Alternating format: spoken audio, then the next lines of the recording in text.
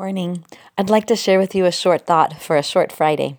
This is from Rav Shamshon Raphael Hirsch, and it's a powerful lesson in contrasts, or what not to do as a Jewish mother.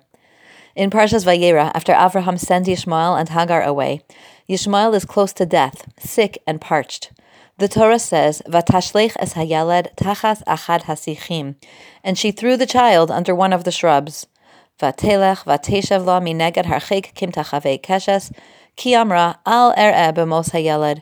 She went, she sat down away from him, as far of a distance as archers use, for she said, "Let me not look upon the death of the child."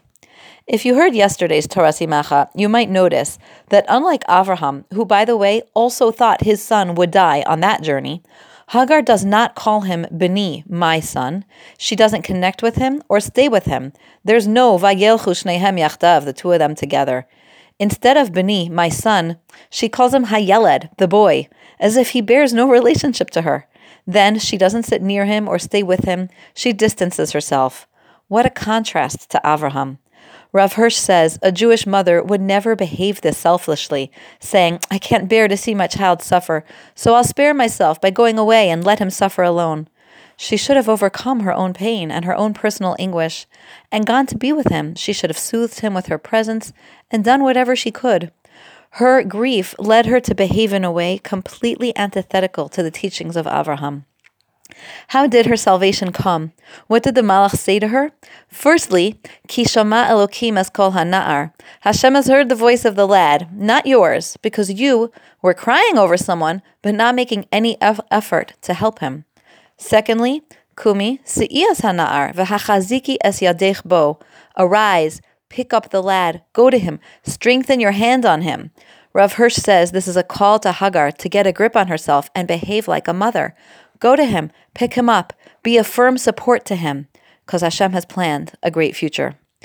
I'm not sure I've ever prepared a Torah Simacha with a demonstration of what not to do before, but this one grips me.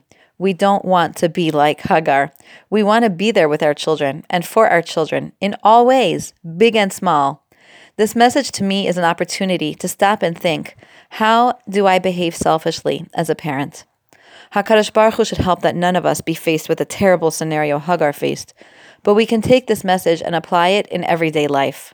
Sometimes we know clearly when we're faced with a challenge and we have to push ourselves to do what our child needs. And sometimes it's so subtle we don't even realize it. When I give in to my child's whining or let him come back downstairs after repeatedly getting out of bed, I'm not acting selflessly for his good, even though he may be thrilled. I'm being selfish. I want a bit of quiet for myself, so I give in, even when it's not good for him. The Torah call to parents is to stretch within ourselves for that extra measure of inner strength, to engage with our children, to be there for them in ways that are truly what they need, and not, God forbid, be like Hagar, who sacrificed her child's comfort for her own. Have a wonderful Shabbos.